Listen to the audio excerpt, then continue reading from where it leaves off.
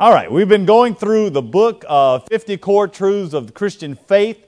Sometimes it is excellent, sometimes it's not. And when I was preparing for this study today for justification and adoption, which are two important elements of what it means to be a Christian. Here lately, what we've done is we've taken the idea of conversion, how you become a Christian, we've stretched it out, and we're just sort of looking at all of the different aspects of what it looks like to be a Christian, what it means to be a Christian, and we're at justification and adoption. And going through the book, I don't know if you're reading it or not, the lesson for today, justification and then adoption was supposed to be next week. It just wasn't that good to me. I feel like the book started out great, and then I don't know if he got tired of writing it halfway through and is like the ghostwriter or something.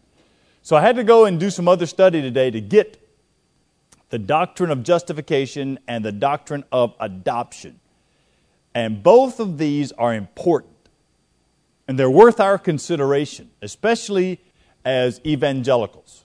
So as Baptists, we have a high view of conversion. What I mean is we really believe that without Christ, people go to hell. Right? So we genuinely believe that.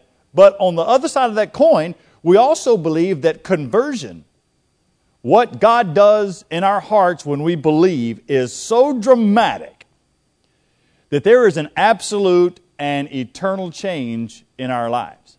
That it's not just fire insurance, we're going to go to heaven. There's so much more involved in what it means to be a Christian. And so that's sort of what we're doing here, talking about justification and adoption. So let me pray, and then we'll get started. Before I pray, get your heads back up. You know, you say that in a Baptist church, everybody's head goes down. Next week, John is teaching, and I guess Mike will be teaching the week after that. As you think of it, because I won't be able to tell you this, I'll be in New Orleans Seminary the 2 weeks from now. I'll be in New Orleans Baptist Theological Seminary. Southern Baptist, we have 6 seminaries. And we have 2 of them that do not have presidents right now. New Orleans does not have a president. Southwestern does not have a president. In fact, our executive committee does not have a president. There's another. What else doesn't have a president? You remember Ryan? Okay, he doesn't remember. Ryan doesn't care about these things as much as that. The IMB just got a president. So, just got a president. So, New Orleans Baptist Theological Seminary has asked me to come and preach their spring revival. So, when you're preaching to church folks, you're all here, you love the Bible, you chose to come on a Wednesday night, you want to hear it, you're ready to hear something. Seminarians, guys that want to be in ministry, are not there yet and are learning. Oftentimes, they've got just enough. Like, think about someone that's studying karate that gets to a yellow belt. You know, just enough karate to get your rear end kicked real bad. A lot of times, guys in seminaries know just enough about church and theology, they think they can do it all. It is a hard place to preach, seminaries. I know that because I was a seminarian, and I sat out there and judged terribly everybody that preached until I started preaching and figured out, this is really harder than it looks. So pray that the Lord will use those 3 nights, or 3 mornings, it'll be 11 o'clock every morning, Tuesday, Wednesday, and Thursday of that week, that God will use His Word to awaken the hearts of guys to love Christ above all things, to value Jesus above ministry. Oftentimes you get caught in ministry and you're driven in this occupation, and you forget that to lead well in ministry, you've got to be the lead worshiper, the person that loves Christ, that's pointing your church to the Bible. And so as you think of it, I would appreciate you praying for us as we travel that week and go there. I'm thankful to get to do it. New Orleans is where I graduated. I'm thankful for the seminary. It's where I learned how to do something with the Bible. So just pray that the Lord will, as you think of it, pray that the Lord will be honored. All right, let's pray together. We'll get started here. Father in heaven, we thank you for the grace you've given us in Jesus. We thank you that you've taken us from death into life. and that it is by grace. We pray that you give us hearts to love Christ more, that as we think about justification, just thinking about what that means, God, make it so that we walk out of here more in love with Christ, more thrilled about the gospel, and wanting to see other people come to Jesus. And so, Lord, speak to us through your word tonight. In Jesus' name, amen. All right, let's talk about justification first. You'll notice on your handout, I have a summary there, that justification, it's important to get this right. Because some of us have this shortened version of what justification is. Anybody can recite the cliche about justification? Anybody know it? Just as if I never sinned. Justification. That was kind of the way you used to memorize what it means. That I've been justified, that means it's just as if I never sinned. Well, that's okay. But it's not the whole story. Right there in blue, you've got the two parts. Justification is the mighty act of God by which He declares people not guilty. So that's the just as if I'd never sinned. But righteous instead. So it's not just you're not guilty, it's you're not guilty, and then the other side of the coin is you're righteous instead. How does He do it? By imputing the perfect righteousness of Christ to us. That is a vital part of salvation. That we're not just forgiven of our sins. That is a wonderful truth, and I'm very thankful for that. You should be, and we should fall on our knees and thank God for that. But on top of having our sins forgiven, we now have the righteousness of Jesus put on us. We're going to talk about that tonight. In fact, I'll probably say it a couple of different ways. You may even think, that preacher repeats himself. I repeat myself because you're not getting it. I have to keep saying it over and over again. Justification. What is justification? It is a forensic word. Forensic. That means legal. Justification is a legal declaration which pronounces sinful people not guilty, but righteous instead. You see me what I've written down there? Justification has two aspects. Forgiveness of sin, so we got that, and then the imputation of the righteousness of Christ. So if you were to think about salvation happening with us walking into God's courtroom, I hate to use the terminology, but it helps us think it through. God is the ultimate holy judge, and as the judge, He must, by virtue of justice, bring the penalty down. We're guilty and must be punished, so that's what we deserve. That is justice. And justification, what happens at the cross, justification is this judge not only not holding us responsible, but also looking at us differently, as if we were perfect, the perfect righteousness of Christ. This doctrine, if understood correctly, this doctrine changes really the whole way you look at Christianity. Justification, let me say it another way. Justification, when I talk about justification, I'm talking about grace. You know, grace, faith, Christ, grace alone, faith alone, and Christ alone. So we're saved by God's grace alone, through faith alone, and Christ alone. That justification, it is the major tenet of the Protestant Reformation. That is to say, if this didn't exist, if we didn't have the doctrine of justification by faith, then we would still be Catholic. Now, here's a good place to pause. A good place to pause and talk about the difference between Protestants and Catholics. There is a difference. And I feel like the times that I've brought this up, oftentimes I've been accused of talking, of bashing Catholics. We never want to do that. But we must recognize that there are several differences between what it means to be a Protestant, even the word itself, to protest against, to be a Protestant and being Catholic. And the one determining factor that Martin Luther discovered from reading the book of Romans was this doctrine, justification by faith. That we are now forgiven and imputed with the righteousness of Christ through faith and not by works. That one doctrine changed. Now, there are several other things that we would disagree with the Catholic Church. The views of the Pope, views on Mary. We only have one interceder, that is Christ, one who intercedes for us, not Mary. Views on the authority of the Bible, that our authority under God is the Bible and the Bible alone, not another man or tradition. How we view, well, there's several things, but the difference was exposed at its core with this one doctrine that we don't really talk that much about. But here's the dividing line. Now, people will say, do you think, are there devout Catholics that go to heaven? Right. So the way I would answer that is, if people adhere closely to the teaching of the Catholic Church, they do not.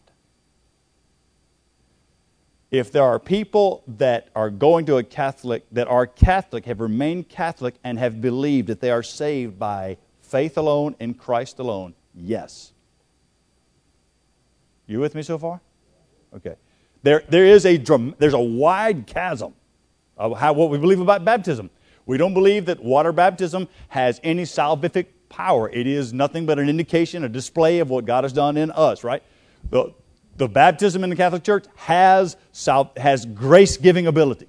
The sacraments, grace-giving. The view of the Mass, where transubstantiation, that the body of Christ genuinely shows up. So there are multiplied differences, but at the root of the difference is this one little doctrine: justification by faith. So let's go through. You've got you see a number 1 down there at the bottom. I'm not going to jump to it first. I want to speak first about justification and how it happens. Justification comes after our faith. It is a response. It is God's response to our faith. So we believe, and once we believe, we are justified. Right? So the passage I've used is Romans chapter 3, verse 26. We're going to spend a lot of time in Romans. Romans chapter 3, verse 26. It was to show His righteousness at the present time, so that He might be just and the justifier of the one who has faith in Jesus. So when you have faith in Jesus, conversion happens, and then justification is a result of conversion. It is an application of what has happened in you. It is now you're changed, and with that change, it is God declaring you no longer stand guilty under punishment. You with me so far? Okay. All right. Justification by faith comes after. It is God's response to faith. Now, let's just start number 1. I gave you 5 or 6 or 7 of these. How many did I give? 6. I have 7. 6. Okay, yeah. Let's go through it. Don't turn the page yet. I'm still on page number 1. Justification is by faith and not by works. This is an important difference between Protestants and how we view salvation and the Catholic Church. This is part of what led to the split in 1517, Protestant Reformation. Romans chapter 3, verse 28. For we hold that one is justified, this is Paul writing in Romans, one is justified by faith, and that is apart from works. Now, that seems like sort of basic Christianity for most of us, but oftentimes we will say we believe it is by God's grace, but we end up practically living as if we are somehow earning. Right? So we say it, but then we feel like that there is this scale somewhere. If I do enough good, it's going to outweigh the bad, and I'll get into heaven. And I don't know where that doctrine comes from. It's in cartoons or something maybe, but it's not from the Bible. The Bible teaches that there's nothing we can do, not a thing. That without the intervention of God through Jesus, then we still stand condemned in our sins, right? And the words condemnation are right words. To say someone is condemned is right. We stand condemned before God unless there's intervention, unless we come to Christ in faith. And once we're converted, then the sentence is justification. So it's justification by faith and not works. Let me tell you something else about justification. Justification brings peace with God, right? Peace with God. It's what Paul writes in Romans chapter 5, verse 1. Paul says, therefore, since we have been justified by faith, so faith happened and now we're justified. You see? Believed, justified. So we've been justified by faith. Since that has happened, we now have peace with God through Jesus Christ, our Lord Jesus Christ. So what does justification do? Not only forgives our sins, it makes it so that now I am not an enemy of God anymore. This is going to be why adoption is so remarkable, because without Christ we are God's enemies. We are sinners, deserving punishment. We stand as enemies to God. And adoption is remarkable, and I'm skipping ahead, but adoption is remarkable because we weren't just beautiful little children needing a home. We were enemies, right? So I'm getting ahead of myself, but that's what makes it so remarkable. And so justification by faith brings peace with God. Now look, it's no small thing to have peace with God. It is no small thing. You know the passage, I've been preaching it, reading it twice now. I'll do it a third time on Sunday. And at the end of Paul's greeting in Romans chapter 1, verses 1 through 7, there at the end, what he says there is his pastoral prayer for these people he's never met is grace to you and peace. It is a pastoral prayer. If you sometimes wonder what you should pray for someone, you're not sure what to pray for a person, this is what I do this all. If I don't know exactly what to pray for someone, I take the model from Paul and I pray that God's grace will work in your life and your home, and that the peace of God might rest on your home. And that's going to work itself out in 100 different ways. What is it to have peace with God? Okay, for those of you that are, so we're here, we're believers already. We have peace with God through Christ, but our own sin. So we're justified, but we're not fully glorified, right? We're justified positionally in that we no longer stand under the judgment of God, but we're sinners still. I mean, anybody here? It's Wednesday. Any of you started after church Sunday and made it this far and not sinned? Can you imagine? There used to be a doctrine, the Arminians would have this doctrine of perfection. This is where John Wesley sort of came off the rails. He thought that, I think it's because they didn't have HBO or something. He thought you could live and be perfect. Now, he didn't know some of the people I know. Or even myself, right? I mean, so aren't you glad that your salvation is not dependent on you being able to not sin anymore? These are some of the arguments that went on early in Christianity was what do you do with people that sin after baptism? Or when the church is being persecuted in the second, third century, one of the biggest debates they had was when people were under persecution and then renounced Christ, and once the persecution stopped, they wanted to come back to church. Do we let those people in? And the truth of the matter is, this doctrine speaks to that. Right? This speaks to who I am and who God has made me in Christ. To know that I have peace with God. To know that although you from Sunday to Wednesday have committed sins big and small that would alienate you from God, that you continually can go to the cross, and there at the cross we have peace with God. It is no small thing for you to drink in the doctrine of justification. To have peace with God is one of the greatest things, to be able to sleep at night when you ought not to be able to sleep at night. Justification says we have peace with God. Let me give you a third or fourth one. Justification it's a legal. So it's a legal declaration. Romans is a good place to go. Romans chapter 8, verses 33 and 34. Those verses are rejoice worthy to me. Paul writes, "Who shall bring any charge against God's elect? It is God who justifies." So God is the one justifying. If that's the case, who then can condemn? Now stop there. Do you see how justification is contrasted with the word condemned?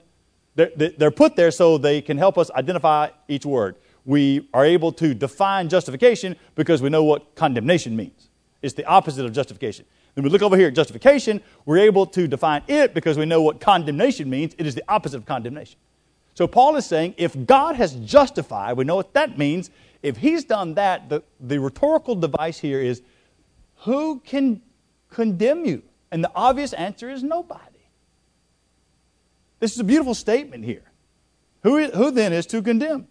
Christ Jesus is the one who died, more than that, who was raised, who is at the right hand of God, who indeed is interceding for us.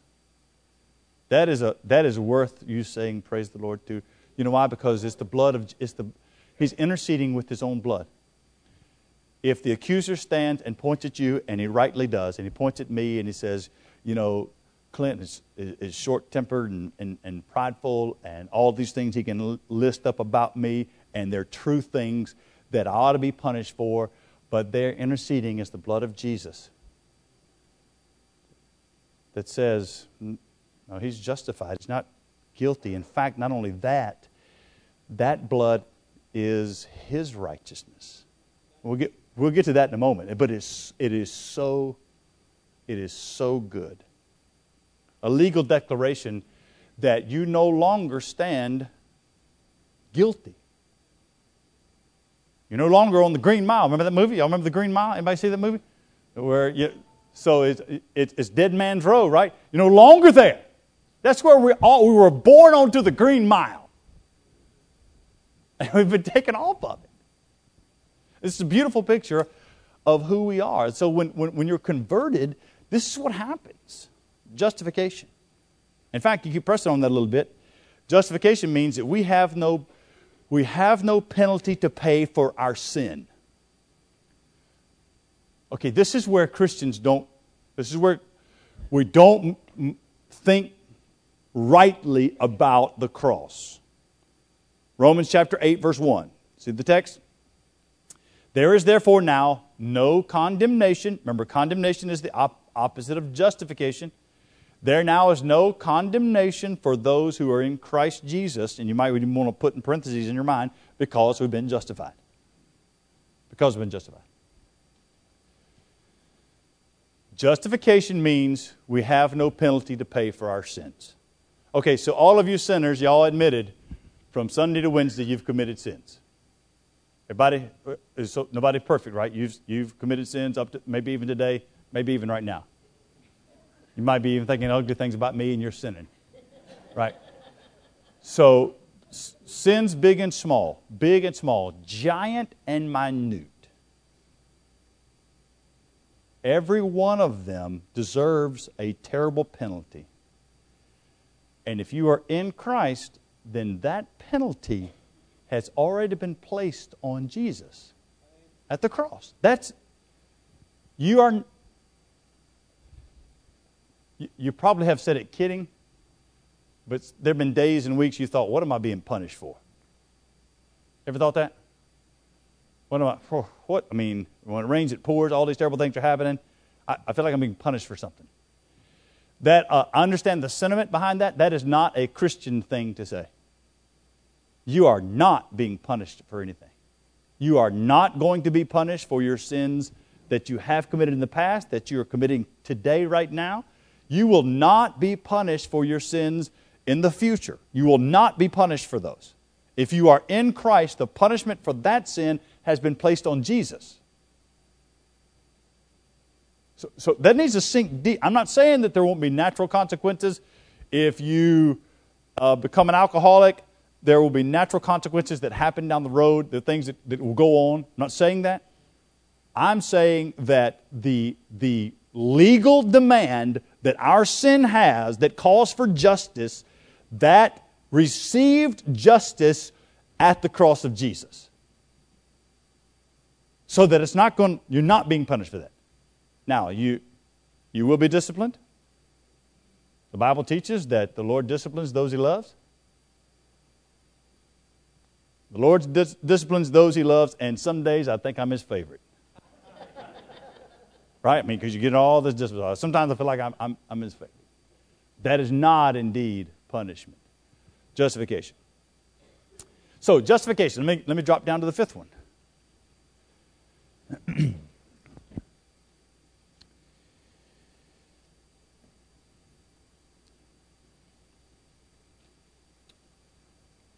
Fifth one or sixth one? I have 5 here and 6 here. I don't know what I did wrong. Justification means that we do. Did I say that? That we do not stand guilty? I told you I was being repetitive, right? Yeah. Justification means we do not stand guilty. Notice it with me. The same verses that we looked at before can be applied here. Who shall bring any charge against God's elect? It is God who justifies. Who then is to condemn? So that is something for you to think about in your own conscience. If you are a Christian and you commit sin, God has given you a conscience. Even if you're not a Christian, you have a conscience, and that guilty conscience can play havoc with you. To have a guilty conscience is a very difficult thing. And the more you're aware of your own sin, you come to grips with that, the more guilt you can bear. And that guilt, the guilt can be a gift from God if it drives you to claim the cross and forgiveness. If it sickens you. So think about Judas and Peter in the New Testament. Both betrayed Jesus. Both felt the guilt. Remember Judas? Tried to get the money back. Did. Judas' guilt drove him to suicide. Peter's drove him to Jesus. Okay, so what we have to remember is this rhetorical question in verse 33 of chapter 8. Who will bring any charge against God's elect? It is a rhetorical device that Paul is saying nobody can. Not even you. You can't. You don't have the right to pile guilt on yourself, to carry it around. Paul is saying, who can do this? Not even you. You can't. If you're in Christ, what's happened is, regardless of how heinous the sin is, it's at the cross of Jesus. You now no longer stand under that judgment. That is a beautiful. In fact, the Reformers, the Protestant Reformation, we talked about that. The Reformers called this the Great Exchange. The Great Exchange. Because, let's say you're forgiven. Okay, you're forgiven, but you're still neutral. You follow what I'm saying? In other words, let's say your sin is forgiven, you've been justified, so you're not being punished for that, but you're not perfect. So it's not enough for us to be morally neutral. It's not enough for us to be like Adam that came into this world before sin. See, what Jesus purchased for us at the cross is better than what Adam had in the garden. It's important to think about that. So this great exchange, what I mean is, your last one is justification means imputed righteousness. A doctrine that Baptists don't think enough of is the imputed righteousness of Jesus. A great place to go for that is 2 Corinthians chapter 5, verse 21. So here's the great exchange. Do you see it?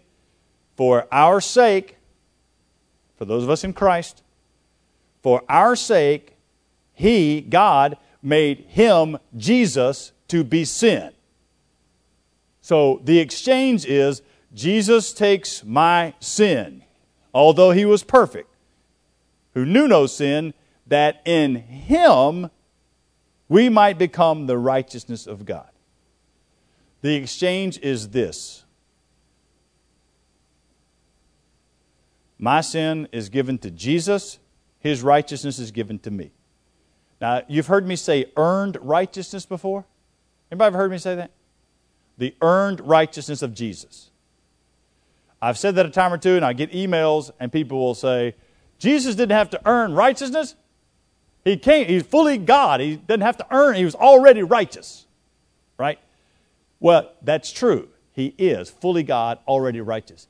But remember, when he lived as a man on earth, he fulfilled all the law of God, earning righteousness as a man. So he didn't just die in my place. So we hear that a lot, that Jesus died in your place. It's true, he did that. But not only did he die, he lived in my place. We all said we couldn't go from Sunday to Wednesday without sin. Jesus did. And loved it. Fulfilled all of the law. He was completely perfect. He was the perfect man. He earned righteousness.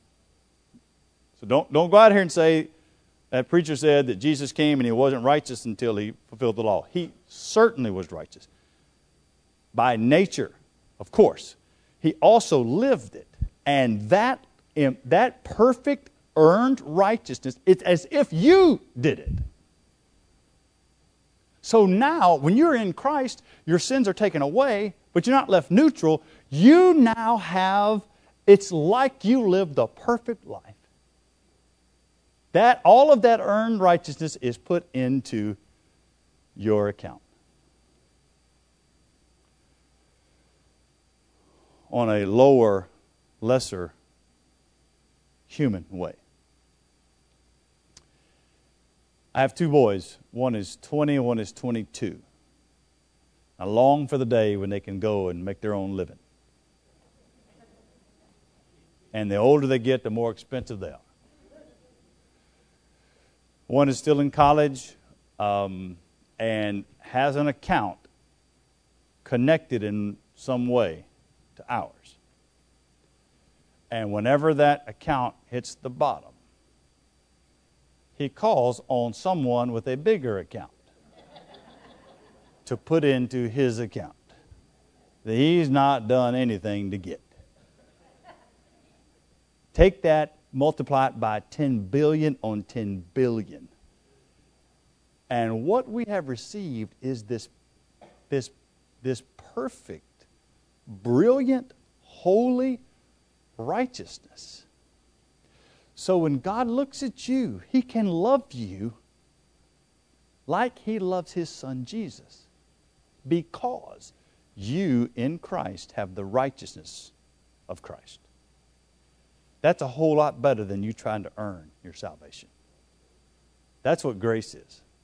The imputed righteousness of Jesus. Justification. So that has some implications. You could go to Romans, I probably have it here, Romans 5. If you wanted to explore it, you could talk about imputed guilt in Adam.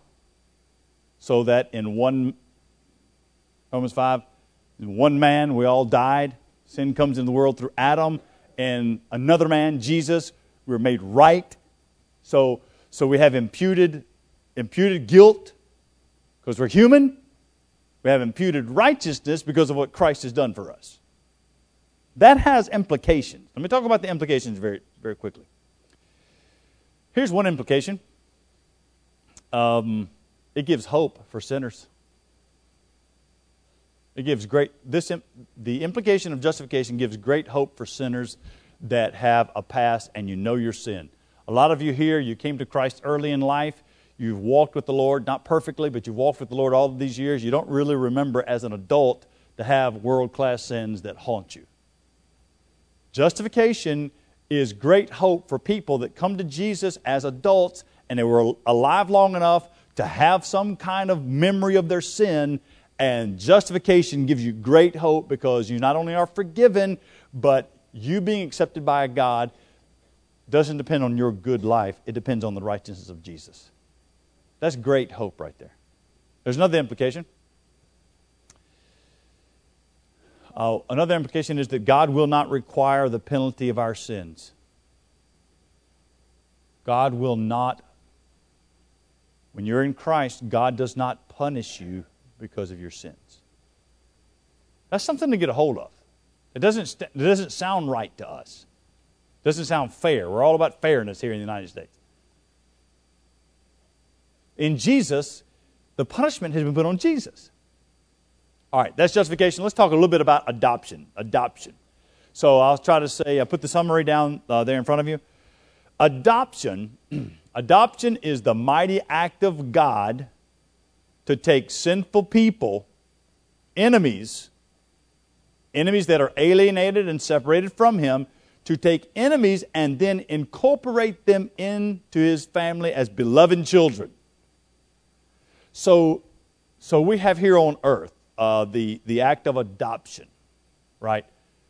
Which is a pretty good picture of the gospel, but not completely. My boys are adopted, our children are adopted, but I didn't adopt enemies. I didn't have to be a Christian to the 2-year-old and the 6-month-old, two little brothers that need a home. You just had to have a heart for that. Right? So, and they were small, and who knew that they would grow up like they were going to? They looked right, You have all this sympathy. You feel, because there's some sort of intrinsic right value that you want these children. We're not able to have kids, so having these children, there's this impulse to adopt. That's where the correlation breaks down, because in salvation, when God adopts us, it's not like He looked down and thought, look how cute he is. Right? What He saw is an enemy. It's like you going to the county jail and finding the worst person in this city and saying, hey, I'd like to sign everything over to you. You can take my name, too. That's what He's done for us in Jesus. So adoption it's not just that it's a picture. The real idea of adoption is He's taken enemies now and brought them. I mean, right? So my children, they have my son, Mac. His name is Clinton McCrory Presley. His middle name is Mac. It's actually McCrory, after my mom's dad, who was in World War II. So we named him Mac, and I always had envisioned, Mac and Nate, they're monosyllabic names, so they would sound good on being announced at a football field. Mac Presley on the tackle. It didn't really play out like that, but that's sort of what I had in mind. But all of the legal documents with his name is almost exactly like mine. He gets everything. Him and Nate, they both do at some point. Why? Legally and family. Adoption is a couple of things. Has two aspects. You'll see it down there. It's the application of God's work in Christ. What happens when He saves us? He doesn't just forgive us and legally justify us and see us righteous. We have this, there are two aspects. It's legal and it's relational. Legal and relational. I'll give you what I mean by that. I'll go through it quickly.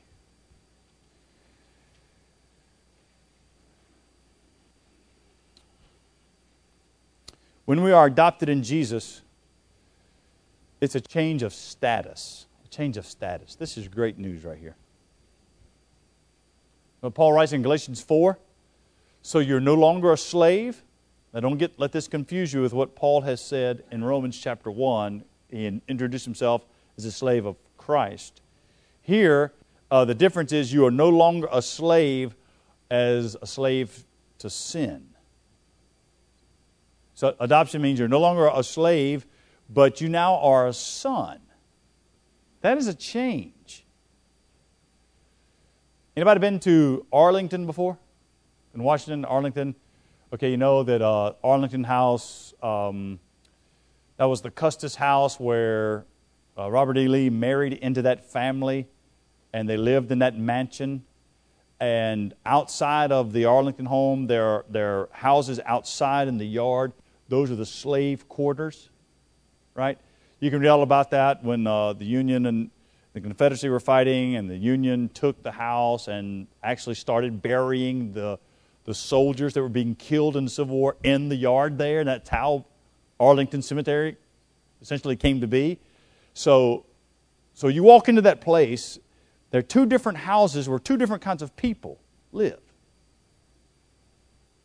And Paul is saying, look, adoption means God has walked into the slave quarters and now said, you stay in here. And not only that, it belongs to you. There's a change in status, right?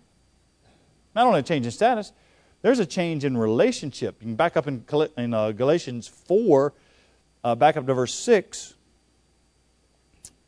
Because you are sons, this is a liberating thing. Because you are sons, God has sent the Spirit of His Son into our hearts, Holy Spirit, into our hearts, and because of that, we cry, Abba. That's the kind of an Aramaic word for closeness. Abba, Father. That's a change in relationship. Now, it feels good to say that all the people on the planet we're all God's children. We are not all God's children. Everybody with me on this so far? It sounds good. It's absolutely wrong. We all have been made in the image of God. Every person that's ever lived was made with the imago Dei, the image of God, right? That image has been disfigured because of sin. But just because we're made in the image of God does not mean we are God's children. The only way you are God's children is through adoption. We are not naturally God's children. Naturally, we are sinners separated from God. What we need is Christ, who then has made us right and made it so that we are changed relationally. A person outside of being a Christian has no right to call God Father. And God has no obligation to respond to someone outside of Christ. My children are not biological. They're not one drop of my blood that runs through either one of those boys. They could probably use a little bit of it, but not one drop. Right? Not one drop, but legally and relationally, they have every right. I don't feel like that about anybody else's children. I mean, I like them, and I hope they do well. I don't have an obligation as a father to them. Same is true for those that are in Christ. Those that are in Christ, by virtue of the conversion and adoption, by virtue of you being saved, God now has a greater obligation to you as His children. There is a covenant made in Christ. You belong to Him. It's the covenant of grace. You became a Christian. You became a child of God. It changed forever the relationship you have with God. Change of relationship. I'll give you a third thing. Not only a change of relationship, I would say a change of community. Change of community. Is it cold or hot in here to y'all? I knew that. I see somebody got gloves on back there. I knew that because I actually feel pretty good. And I thought, I bet if I feel good, everybody is freezing. Y'all want to stand up and do some jumping jacks? Y'all want to do that? That'll help you feel better? We're almost done. Almost done. Okay. Hurry up. I'm coming. Let's go. You've been at a church long enough for people to feel like they can just say whatever they want to you. Nah, you just hurry up, preacher. We're tired of hearing you talk. It's cold in here. All right. So we had a change in relationship. And the third thing is there's a change in community. So look at this change. Galatians 3, verse 26, 27, 28. In Christ Jesus, you are all sons of God. So that's sons and daughters. So think about everybody in here. So all of us in here. You are sons of God through faith. For as many of you as were baptized into Christ, you've put on Christ, there's the righteousness. So now, there is neither Jew nor Greek, there is neither slave nor free, there is neither male nor female. You are all one in Christ Jesus. This is the church right here. There is no relationship that you can have that's anything like the kind of relationship you have with the people you go to church with. For those of you that are in Christ. And you've met other people that are believers that you've never met before, go on vacation or something, you meet someone who's a Christian, you automatically have fellowship, right? Because of this right here. There's this great equality. This speaks to all manner of things. This speaks to sexism. This speaks to racism. This speaks to classism. This speaks to the church not centering on things that draw us together outside of Jesus. In other words, hopefully what brings you here is not that you've found a group of people that like to ride motorcycles like you do, so you've got a motorcycle club, and that's sort of what draws you together. Or, in this room, well, all our kids are about the same age, and so that's really what sort of glues us together. When the truth of the matter is, the greatest picture of the gospel is to have unbelievable diversity and yet great unity because of what Jesus has done for us. Because we are sons and daughters of God, and if sons and daughters of God, in Jesus we are brothers and sisters to one another. They used to say that to each other. It would sound weird now doing it, but it used to when you go to church, you would address a person as brother or sister. It's not all bad to do that. In fact, the two churches I served in Mississippi, my first two churches, I was 9 years before I ever preached to a room of more than 100 people. And it was always Brother Clint. I even used to sign, if I wrote somebody a card, I would sign it, Bro Clint. Is that true? That's right, yeah. I got so used to being called brother. Now, it would feel weird here, but the sentiment behind it is right. We actually do belong to one another. Change of community. One more thing and I'll be done. I'm hurrying it up. Number 4, a change of destiny. Destiny. Ephesians, I love Ephesians. Listen to the destiny. Ephesians 1, 4, and 5. Even as He chose us in Him before the foundation of the world, that we should be holy and blameless before Him. In love He predestined us for adoption to Himself as sons and daughters through Jesus Christ, according to the purpose of His will. All of this is operating according to God's will in Jesus. And it alters who we are. For instance, without Christ, we were all going to hell. We were living meaningless lives. Who knows where we were headed and what would happen to us. We stood condemned in the courtroom of God, and Satan rightly stood and pointed to us and said he deserves hell, and the gavel fell, and that's where we went. In Jesus, Jesus Christ took whatever penalty we were supposed to have at the cross, and therefore we are forgiven, so our sins are washed away. But not only that, we then have been given the righteousness of Christ, and it has changed forever. Where we spend eternity, how we live our lives here, the community of people we are with, how we view one another, how we think about the future, what we do with our own guilt, it changes our destiny. Two beautiful things to hold on to are the words justification and adoption. You are no longer guilty before God. You're forgiven. Not only that, you have the righteousness of Jesus, and because of that, you've been brought into the family of God.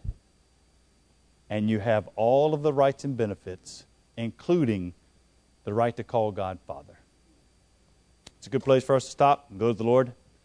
Close in prayer. Let's pray. Father, we thank you for the grace you've given us in Jesus and receiving us as sons and daughters of God. That our sins are forgiven. That we have put on us the righteousness of Jesus. Thank you for that. Lord, may we rejoice more in that truth. May we be more thankful. Lord, make me more thankful. Lord, may we focus on your goodness. And Father, when we see people, when you put people in our path tomorrow, may we have the joyful boldness enough to speak the name of Jesus. Father, wake us up in enough time tomorrow to spend time in your word. Bring us back here Sunday ready to worship with our family. In Jesus' name we pray. Amen. Thanks, everybody. We're dismissed.